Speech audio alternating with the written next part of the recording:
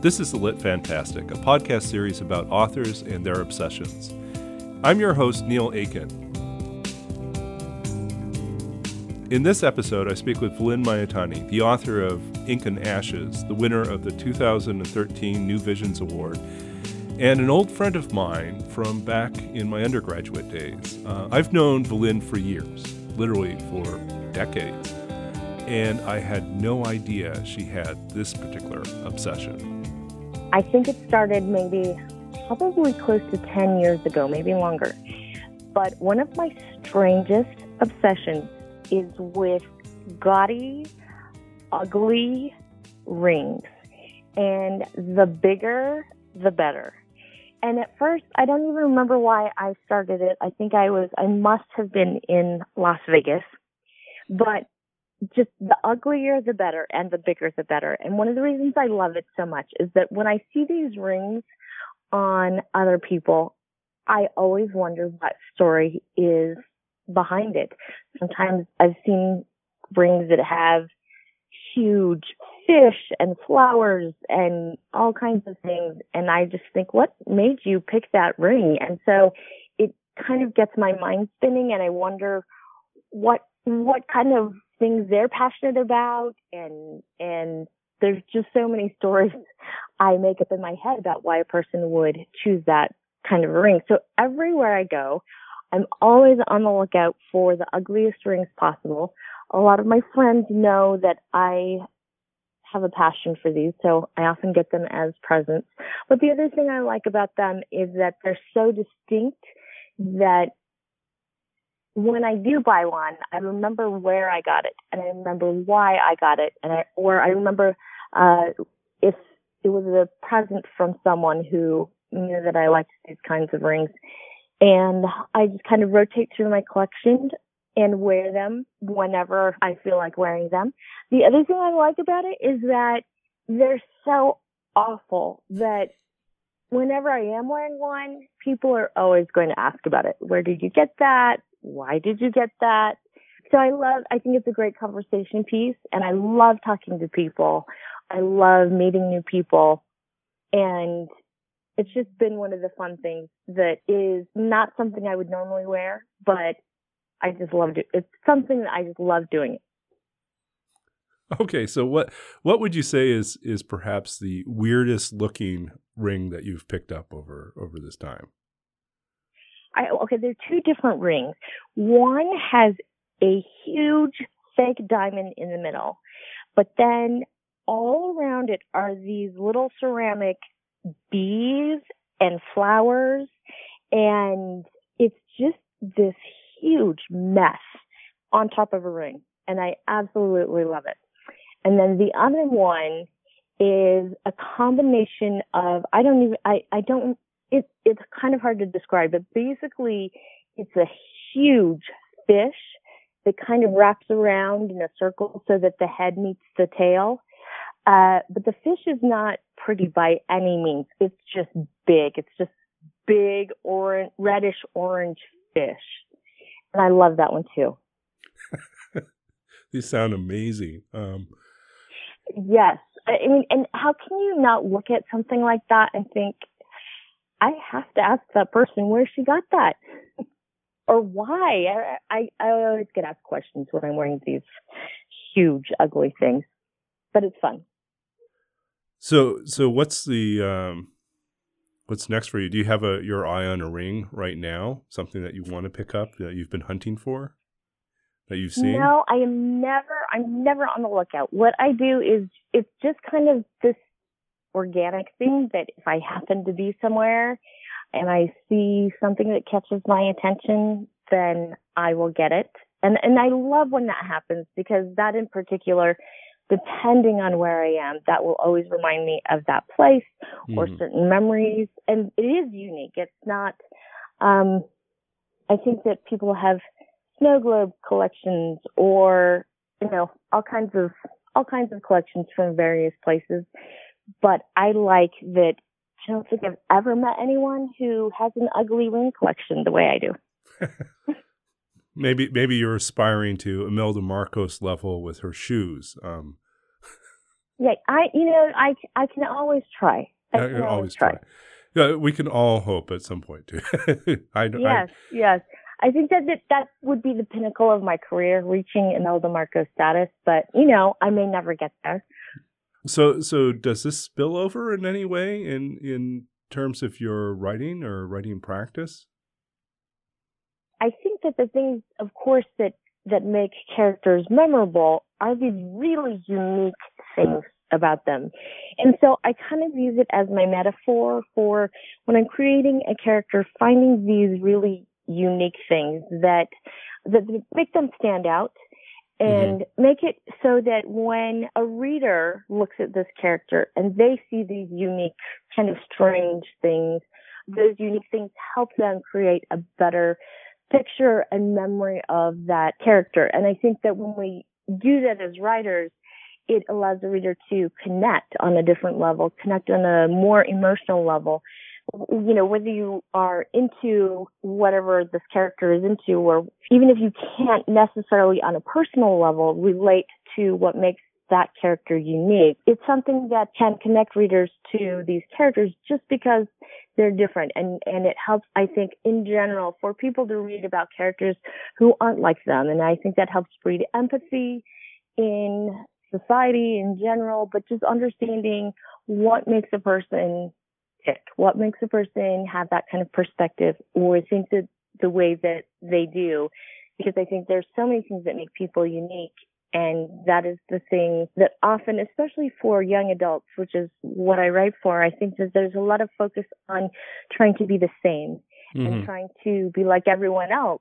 And we think that that's what is going to make us happy rather than embracing the things that make us unique. And so I think I grew up in Utah. I am Japanese American, and there's not a lot of diversity. And so when I grew up, I remember I was fortunate in that I never was the recipient of racism or any kind of cruelty in terms of that. But I was very conscious of how I looked different from everyone else. So I remember as a teenager, especially feeling like I was like any other teenager, but every now and then wishing I had blonde hair and blue eyes so that I could look like everyone else and not be the one standing out in the crowd when someone walked into a room. And over time, and it's taken a lot of time, but over time, I've realized that it's the unique parts of my personality that are the things that do make me stand out and that are worthy and are things that I should embrace rather than try to hide. And so I think that's part of why I love these big ugly rings, but also why those are the parts and characters that I really want to bring out and highlight so that other people don't have to look at, the same thing all the time. They can see different aspects of characters and as I said, come to understand different situations, hopefully, and different perspectives, and therefore hopefully be more empathetic towards other people. I love what you've done here. You've made this really interesting bridge between your collecting of these quote unquote ugly rings and sort of the experience of feeling outside or different, whether it has to do with sort of racial or ethnic identity, physical appearance, or other sort of markers that might separate us from the rest of the society. And I think what you're saying here, if I getting this right, is really that this is kind of a way of challenging sort of conventional beauty and saying that there's more than one way, that there's room for other things to be beautiful, and that these rings are kind of emblematic of that sort of move towards saying, look, this is what makes them remarkable is the fact that they don't adhere to the ways in which we expect things to look, and yet their full embrace of the way that they are different and challenging to what everyone else has kind of talked about as traditional or conventional beauty is actually what makes them really remarkable and appealing. It's not that they're hiding at all. They instead sort of celebrate this sort of almost avant-garde or very, not even avant-garde, it's just a different way of being beautiful. And I think it is. You're right. It really is sort of a message that is perfectly, it fits within sort of that experience of growing up, and it definitely fits within a society such as our society, which is in the middle of these major shifts as, more and more people come to the United States, more and more people, that diversity and multiculturalism, the effects of globalism as more and more people move throughout the country and throughout the world. We're going to just see a lot of different ways in which people can be beautiful and different ways in which we can, deserve a place and be valuable. Right. Yeah. And I think that, and just, I think often in respect to the rings and in respect to the way I look in general, I think there's so many assumptions that people make right from the beginning. So I think that there are assumptions that someone might make by looking at my ring and wondering, why is she wearing that? And I think there are certain assumptions that are made when someone looks at me and sees that I am Asian. And what I like is that a lot of times I am nothing like whatever assumptions these people have. And so I like that aspect as well, that first of all, I don't know. I think one assumption just from the get-go is that a Japanese American wouldn't necessarily wear a big, ugly, gaudy ring like I do, because, I'm Asian. I'm supposed to be more conservative. I'm supposed to, be quieter, and I'm not necessarily. And so I love the idea that, there might be these assumptions, but if you talk to me, you'll find that I'm probably not what you think I am. And I think that it's good to get to know people, to figure out what they are, because I think everyone does it. I think I do it. You kind of make these judgments and assumptions just at first glance, and you may not always be right. And so I think it's good to open your mind a little and just give people a chance to see what they're really like.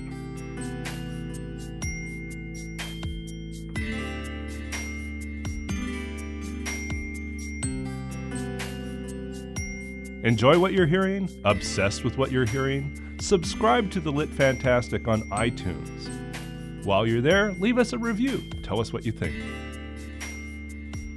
And now, back to our interview. So what would you say are some of the worst or strangest assumptions people make about writers in general, and maybe about your own experience as an author? I think one big assumption that is just not true is that all writers make a lot of money, and we don't. Here we insert the laugh track, right? Yeah. Yes, yeah. There are some that definitely do, but the majority don't. And I think so. I definitely think that is one assumption. I think another assumption that I hear, and when I say assumptions about writers, I'm talking about people who are not writers making assumptions about people who are writers. I think there's an assumption that we have a lot of time to write and that it comes easy to us. And that is not true at all. I don't know how many people have told me, oh, I would love to write a book sometime, but I just don't have the time.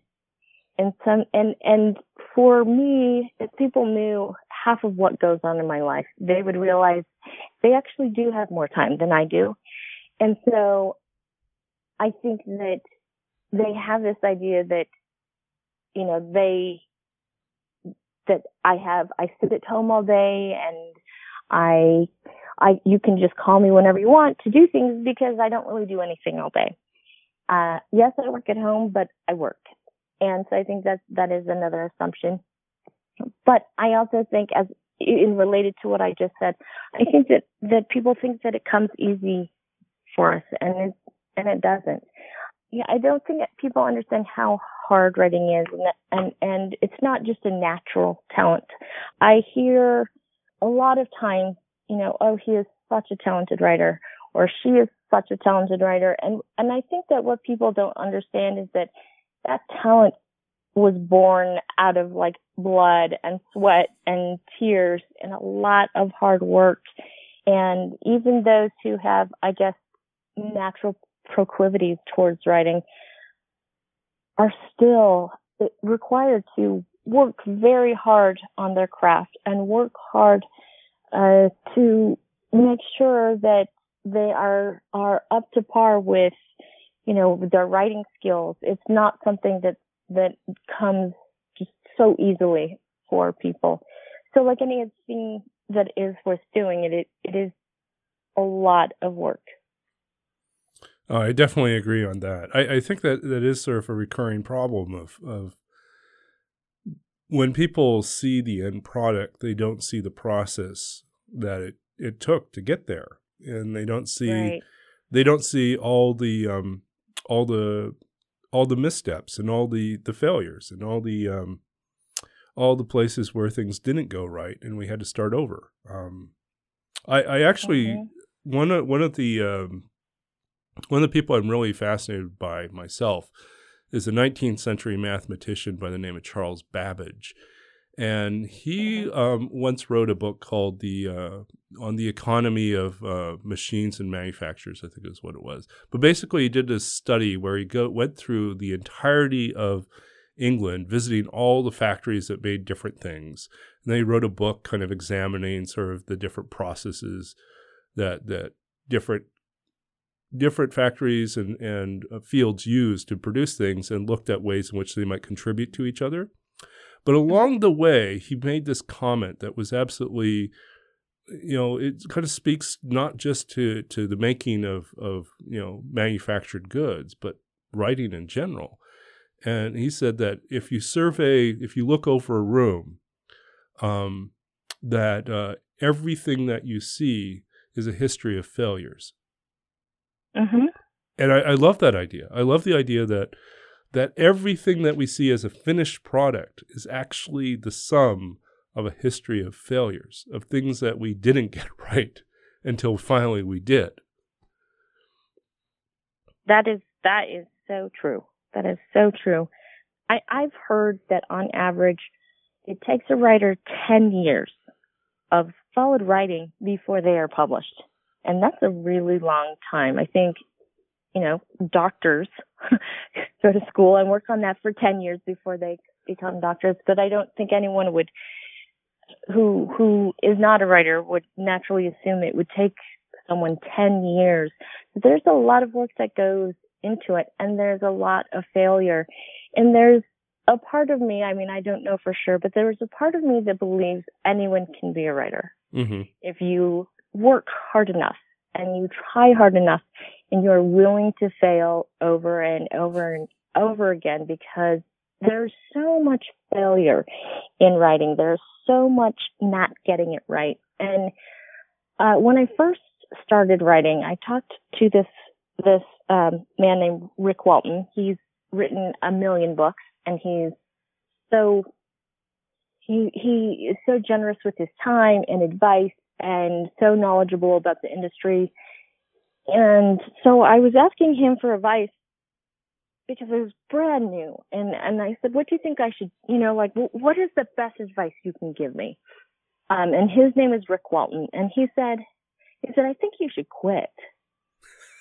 And I remember the sheer anxiety that started to just kind of buzz through me, because I was thinking, I thought I had finally figured out what I wanted to do with my life. I thought I'd finally figured out what I wanted to do when I grew up. It's taken many decades, but I thought I figured it out, and he's telling me to quit. And so I said, your advice is to quit? And he said, yeah, his writing's really hard. It's really hard. So my advice is to quit. And then he said, but if you can't quit, then write. And I love that, because I do think in life, not just writing, you understand that it's worth it. Even if you wanted to, you couldn't quit. Mm-hmm. And I think the ones that get published end up in that place, that even if they wanted to, they couldn't quit. And so despite how hard it is, despite the fact that not all of us are millionaires, it's something that we couldn't quit if we wanted to. And so I think those that just stay with it, are willing to fail, are willing to be open to feedback and constructive criticism, I think those are the ones who end up published. Mm. Oh, I agree. It is definitely not a sprint, but it's something that it's much more of a marathon, and it's not one marathon. It's just a continual series of marathons that we're running. And yeah, it would be easy to quit, except for the fact that you can't seem to quit. There are definitely times though when I feel like we take breaks and we separate ourselves from the work for a little bit. I think we have to do that for our own sanity, but we can never leave it completely alone. We have to come back at some point, do some more work. Yeah, I think that with true writers, there's always that thing just kind of sitting at the back of your mind that even if you take a break for a few years, that thing all of a sudden starts to grow and grow until you have to write again. Yeah, that's definitely true. Did you have anything you wanted to read for us today? I can read the prologue of Ink and Ashes. Okay. Should I give the background of? If you want to give a story? Tiny little bit of context, yeah, that would be great. Okay, so Ink and Ashes is a mystery/thriller. It's a young adult book that is about a Japanese-American teenage girl whose family is relocated to Utah, and her biological father has passed away. Her mom has remarried, and in the book, she ends up finding this letter that was written from her biological father to her stepfather. And she can't figure out why they would have kept it hidden from her. And as she digs deeper, she discovers that her biological father was a member of the Yakuza, which is the Japanese mafia. And so there was a reason why her parents had hidden that from her. And as she digs, she also unearths a bunch of problems. So this is the prologue from Ink and Ashes. People go to hell for what I'm about to do. The old man glares at me, his face so close I can see the wrinkles on his forehead stretch wide when he speaks. Do you know who I am? He yells. I choke on his stale, smoke-filled breath. A thick Japanese accent stains his words. Do you know who you are? Claire Takata, daughter of loving parents, devoted sister, loyal friend. He strikes me with the back of his hand, the force almost tipping the chair I'm tied to. The sting sends a burning shiver down the side of my face. Answer me, he demands. I am the heiress to a legacy I wish I'd never discovered. The cold night prickles my skin. I twist my hands, trying to escape, but the rope cuts into my wrists. I swallow hard and try again. All the terror he's put me through makes anger storm inside. I want to hurt this man as much as he has hurt me. If I were free, I could kill this man right now, without guilt. That's it. Wow. Intense. Now we have to read the rest of the story and discover what happens next. Yep, that's the goal, right? Yes.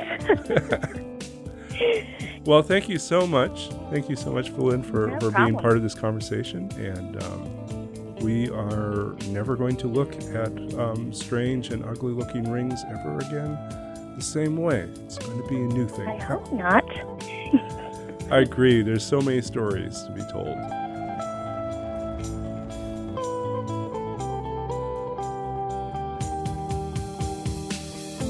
That was Valynne Maetani, YA author. Her debut novel, Ink and Ashes, was winner of the New Visions Award in 2013, as well as a number of other prizes. For more information about Valynne and her upcoming projects, check her out online at valynne.com.